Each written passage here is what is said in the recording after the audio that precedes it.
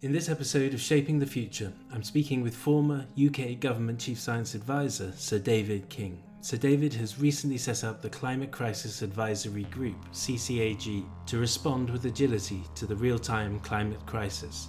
The first report focuses on the Arctic as a key regulator of global climate stability and more recently, chaotic disruption.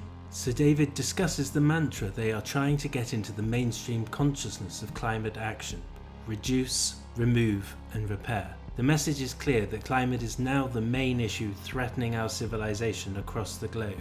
We are now crossing tipping points and the time for rapid, scaled-up action is now. Sir David also suggests the creation of a UN Security Council for climate change to deal specifically with the international efforts of nations and regions to tackle arising issues.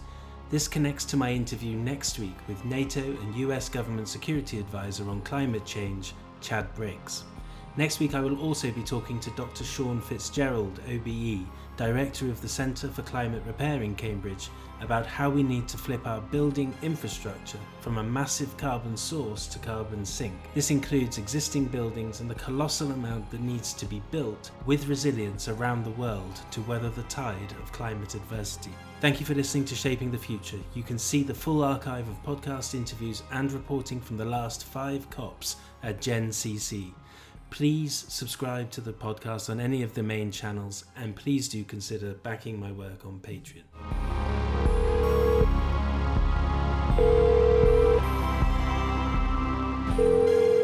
Okay, so David, it's good to speak to you today. The newly formed Climate Crisis Advisory Group has released its first report paper focusing on the instability of the Arctic, even calling it a ground zero that is connected to all the identified tipping elements in the climate system. How can this one region be so critical to sway the heavyweight policymakers who will be deciding the outcome of COP26 in Glasgow? What the report that we published yesterday deals with is the full range of climate weather conditions in the Northern Hemisphere in particular.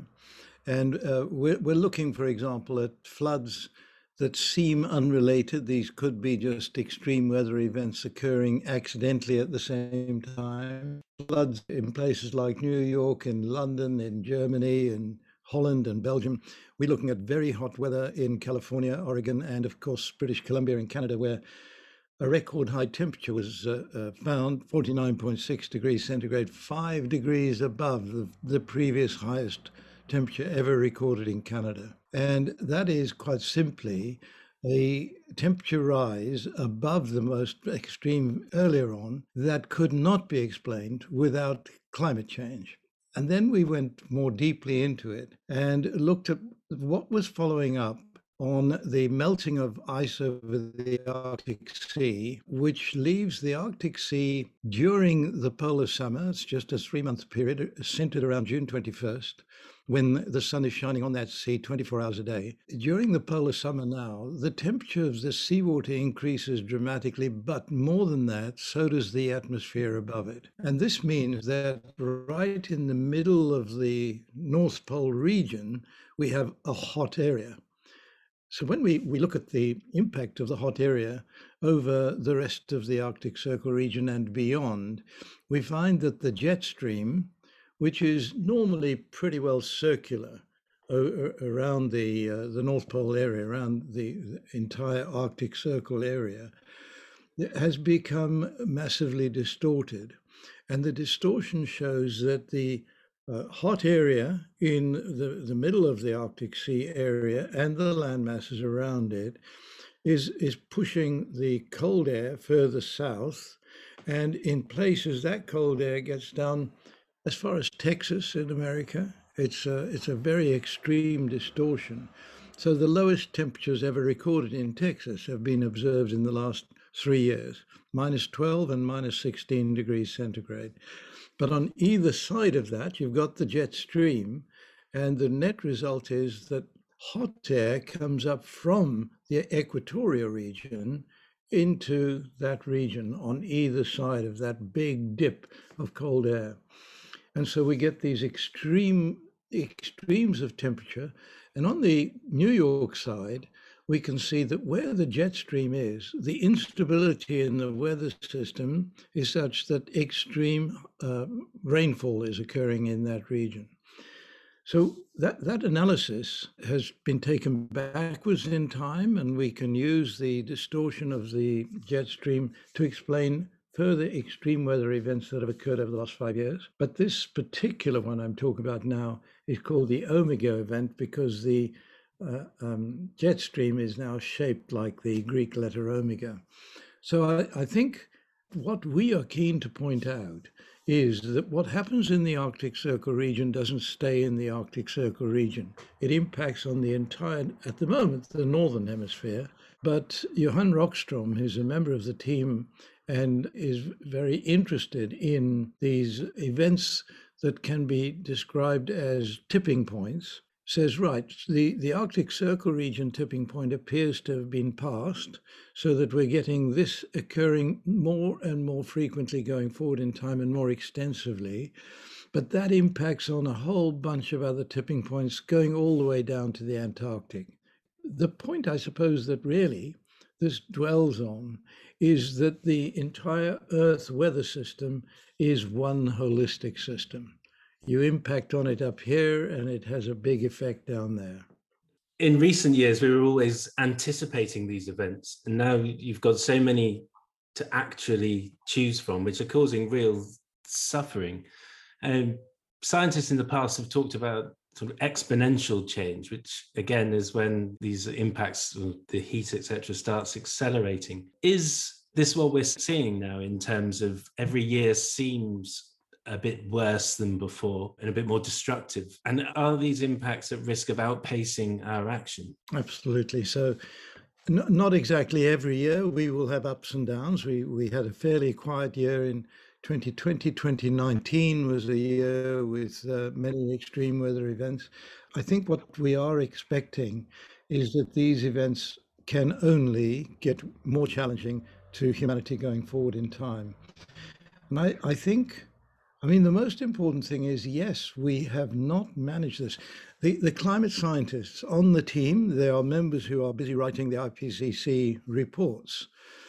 So these are people fully embedded in the IPCC system. And they were saying, we have mismanaged the modeling of climate change events. What is happening today was predicted to happen in about 70 years' time. Right, so the big feedback occurring up in the Arctic Circle region, largely the development of areas of the Arctic Sea exposed to the polar summer, was not accounted for in the modeling. And so the situation now is a lot worse than was previously imagined. What we are using as, if you like, our mantra is we must have deep and rapid emissions reduction. It goes without saying. We are emitting 51 billion tons of greenhouse gases altogether, carbon dioxide, methane, NOx, into the atmosphere a year. And we've got to bring that down as close to zero as possible and as quickly as possible. But we also need a second action, which is to remove greenhouse gases from the atmosphere. Clearly, we're already at an unstable point for the climate systems of the world. Sitting up there in the Arctic Circle region is Greenland. Greenland is sitting in this warm air, and it's now losing ice more and more rapidly year on year. And of course, when all of Greenland ice has melted, global sea levels will rise by 7.5 meters, global average sea level rise. Now, that may take a long time, but is it a long time in terms of our civilization? Is it a long time in terms of what the impact of a mere 0.5 meter sea level rise will do to global cities like Calcutta, Jakarta, London? You know, we are not prepared for what we're currently seeing, and we need to take all of these actions, and then we need to buy time. And buying time means we need to learn how to keep ice cover over the Arctic Sea during the polar summer. Okay. And there's a few things. I mean, reducing emissions just seems like the most obvious policy, and yet it's met so much resistance. Even as far back as the Rio Earth Summit 30 years ago, President Bush Sr. said the American way of life is not up for negotiation. But that has really been true of all of us in the wealthy, developed world. We've had that attitude. Do you think that now we have to move? I mean, we know we have to move, but are the leaders, are these COP26 summits really fit for purpose? Are they going to deliver the goods on the reduction side? Because I think that's meant to be the low-hanging fruit. I'm going to answer your question in a slightly roundabout way. The setting up of the Climate Crisis Advisory Group was the attempt I was making to see that we had an agile capability to respond to current situations. And bingo, we set up the group and we have these extreme weather events around the Northern Hemisphere. It gave us a wonderful opportunity to show what we can do in real time. The United Nations process is very rigorous, and I admire the way they do it, but it is actually the opposite. It's not an agile process. So we will produce monthly reports of this kind going into the future, but the IPCC simply can't do that. It has to get the ratification of all of the member states, etc. The same applies to UNFCCC, and hence your question about COP26. The processes of COP26 are so laborious. Imagine the situation where you have 197 countries represented, where on average, each country is represented by 20 officials, which means that we have nearly 4,000 people trying to negotiate a deal over a 2-week period. And believe me, what actually happens, particularly in the first week when there seems to be no hurry anywhere, people make wonderful speeches repeating what they've been saying for the last 10 years.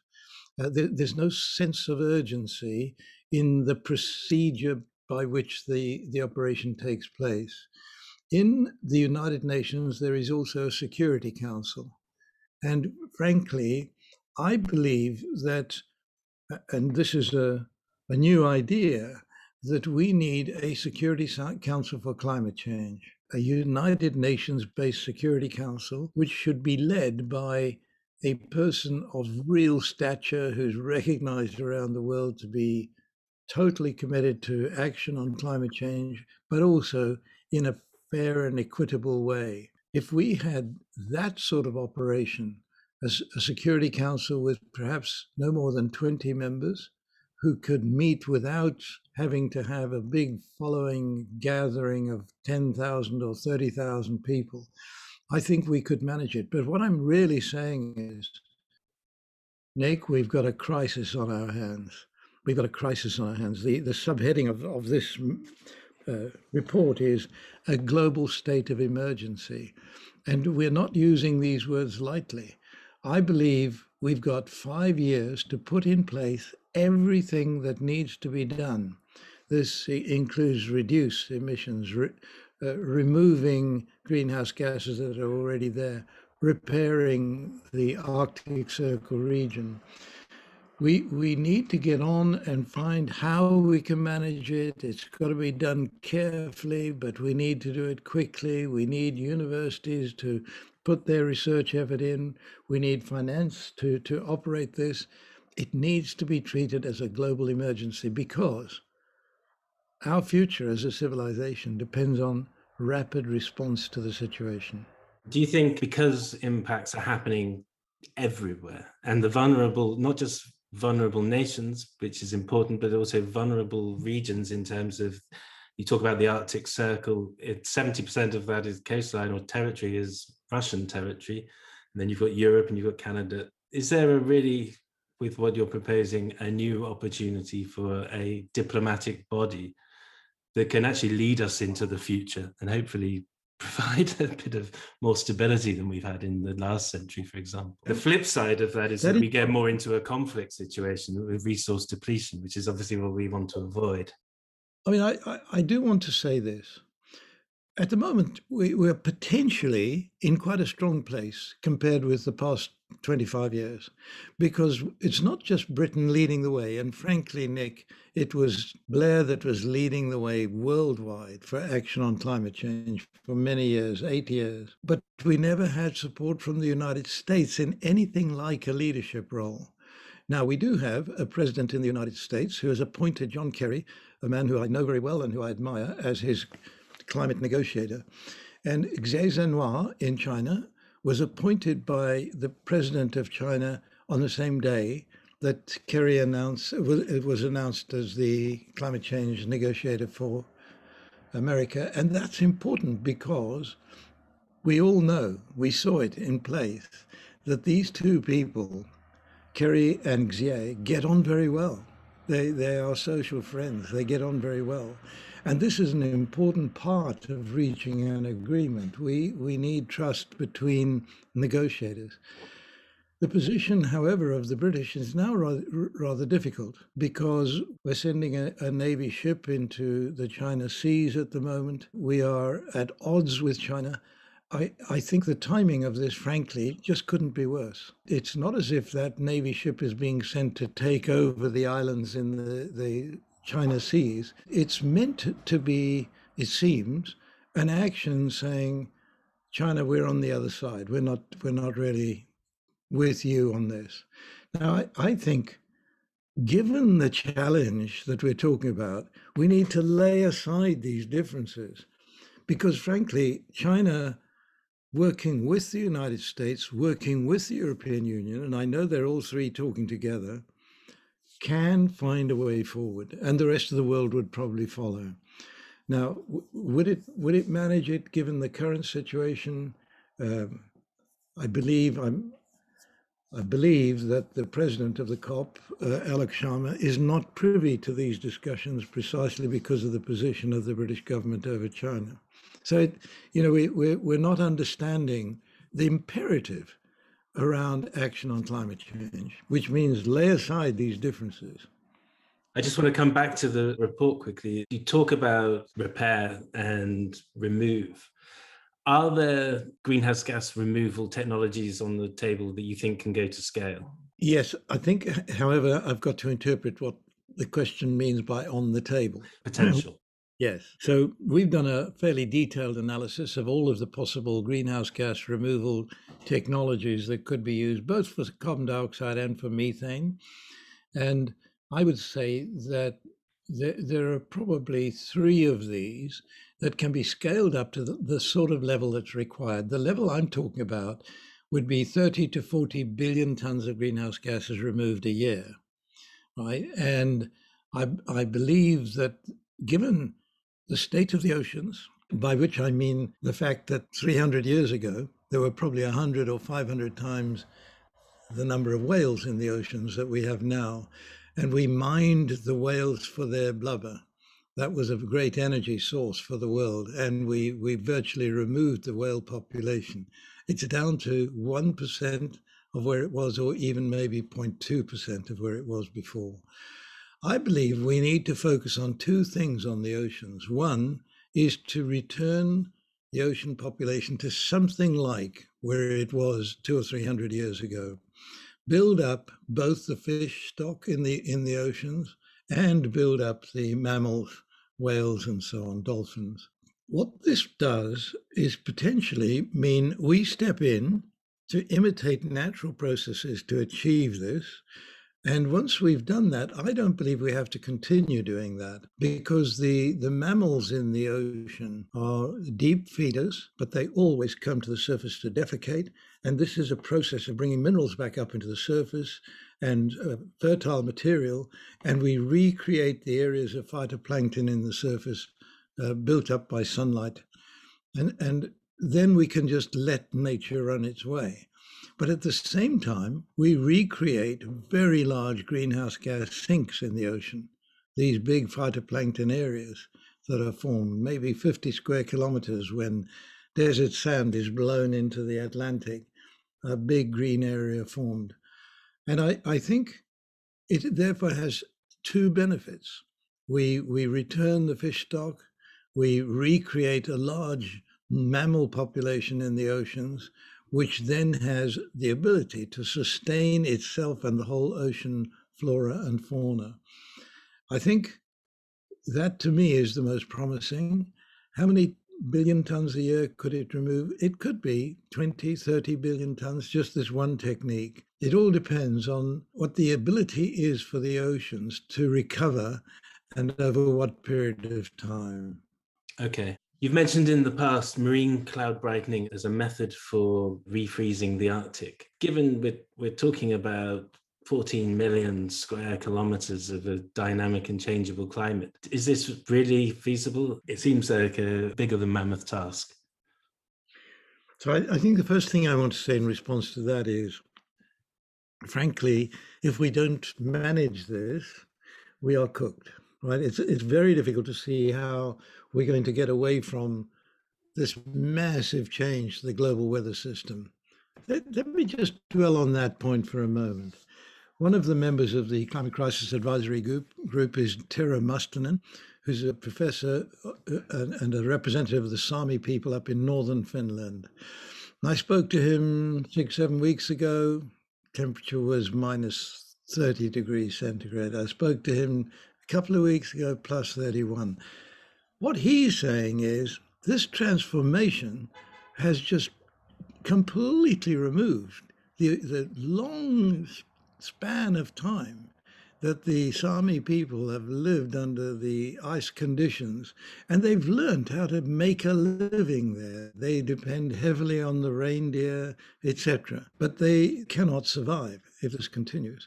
Now, these indigenous communities are critical to our future because they understand in detail what is happening. So I've sort of gone off track a bit, and your question was more, how do we refreeze the Arctic? And I'm just saying it's something we have to do. So marine cloud brightening, yes, the Arctic Sea is a vast area. And what we want to do is try to cover that whole area with white cloud for 3 months in the year, with bright white cloud that will reflect the sunshine away, so that the previous year's growth of ice over the Arctic Sea during the winter doesn't melt. And then every year we hope to grow yet another layer during the winter and retain it. What is the effort required? Well, at the moment, we're estimating that we would need around 1,000 vessels in the ocean around the Arctic Circle region. Not all of these vessels would be operating all the time. We would need data from the Met Office to tell us the direction of the wind, direction of cloud cover, and then operate to turn these clouds, however black they are, into white clouds. We know we can do that using seawater. And so spraying seawater into the air and using the current of air to take the particles of salt up above the clouds is a fairly doable process. Can we do it at scale, is your question? And yes, we feel that governments of the world, not least Britain, but perhaps in Europe, particularly the Netherlands, will be prepared to fund the operation. And in fact, I don't doubt it, because managing sea level rise of the order of half a meter, 2 meters, is going to be extremely challenging for the major cities sitting on coastlines around the world. So I think the final cost has got to be met by governments putting their hands in their pockets. Okay. And I know this is a bit of a hot potato, but other scientists believe we should be developing stratospheric aerosol injection as a sort of last insurance attempt, if you like, to do this. Should we not be researching this too? Yes. So my position and the position of the Centre for Climate Repair at Cambridge is that we should not deny experimenters the opportunity to find out whether they can manage implanting sulfates into the stratosphere and do it safely and manage to cool the climate. I believe the experiments are critically important, but at the same time, I would actually ask the United Nations to put a moratorium on that being run out at scale until the demand is absolutely clear. I'm very fond of a book that was published by Kim Stanley Robinson, The Ministry for the Future. And in that book, he sets the scene in 2026 beginning, when there's a great heat wave across northern India and about 1 million people die. And frankly, this is on the cards, because if the temperature goes over 42 degrees centigrade for 3 days and you have no access to air conditioning, it's difficult to imagine how you get rid of your body heat, and so death is almost inevitable. And the Indian government then on its own begins to do stratospheric aerosol injection in order to cool the Indian area. Now, that was not in the novel. It's not sanctioned by the United Nations, but the Indian government just goes ahead and does it. It has the capability, it has the rockets, it can do it. And that's the point about stratospheric aerosol injection. It looks as if any country could do it that has the capability of getting into space. But frankly, the amount of sulfate that has to be put up into the stratosphere is really quite vast. And so once again, is the scale-up operation feasible? To finish on, because every year we've been locked in a rhetoric echo chamber, it seems, for years, and people are pretty fed up, especially people who are engaged in climate. At the end of the Rio Earth Summit in '92, Botswana's President Maziri said that the time for words has passed. And we know from history that when President Franklin Roosevelt turned the US industrial machine into a war production machine, the tide did start to turn against the Axis powers. How close are we now, do you think, to that game-changing mindset shift when the world truly comes together and implements this reduce, remove, repair modus operandi? I think we're there right now. We're there right now. I don't think we can delay. Even years going past, 2-3 years is too much. We really need to move extremely quickly. The report of the Climate Crisis Advisory Group sets out the nature of the challenge, and it's not meant to be a scary report. It's meant to be a report that addresses governments around the world, businesses, financial operations, and says this is a climate emergency and we all need to act quickly. Okay, well, that's a great place to finish, so thank you very much. Okay, Nick, thank you. Thanks again for listening. If you are interested to help support this series and help expand the discussion around climate topics, then please do consider backing my channel via Patreon. It will help me produce more content, and you will also gain access to more expert interviews. It would be great to engage more with audiences too and understand your views on these topics.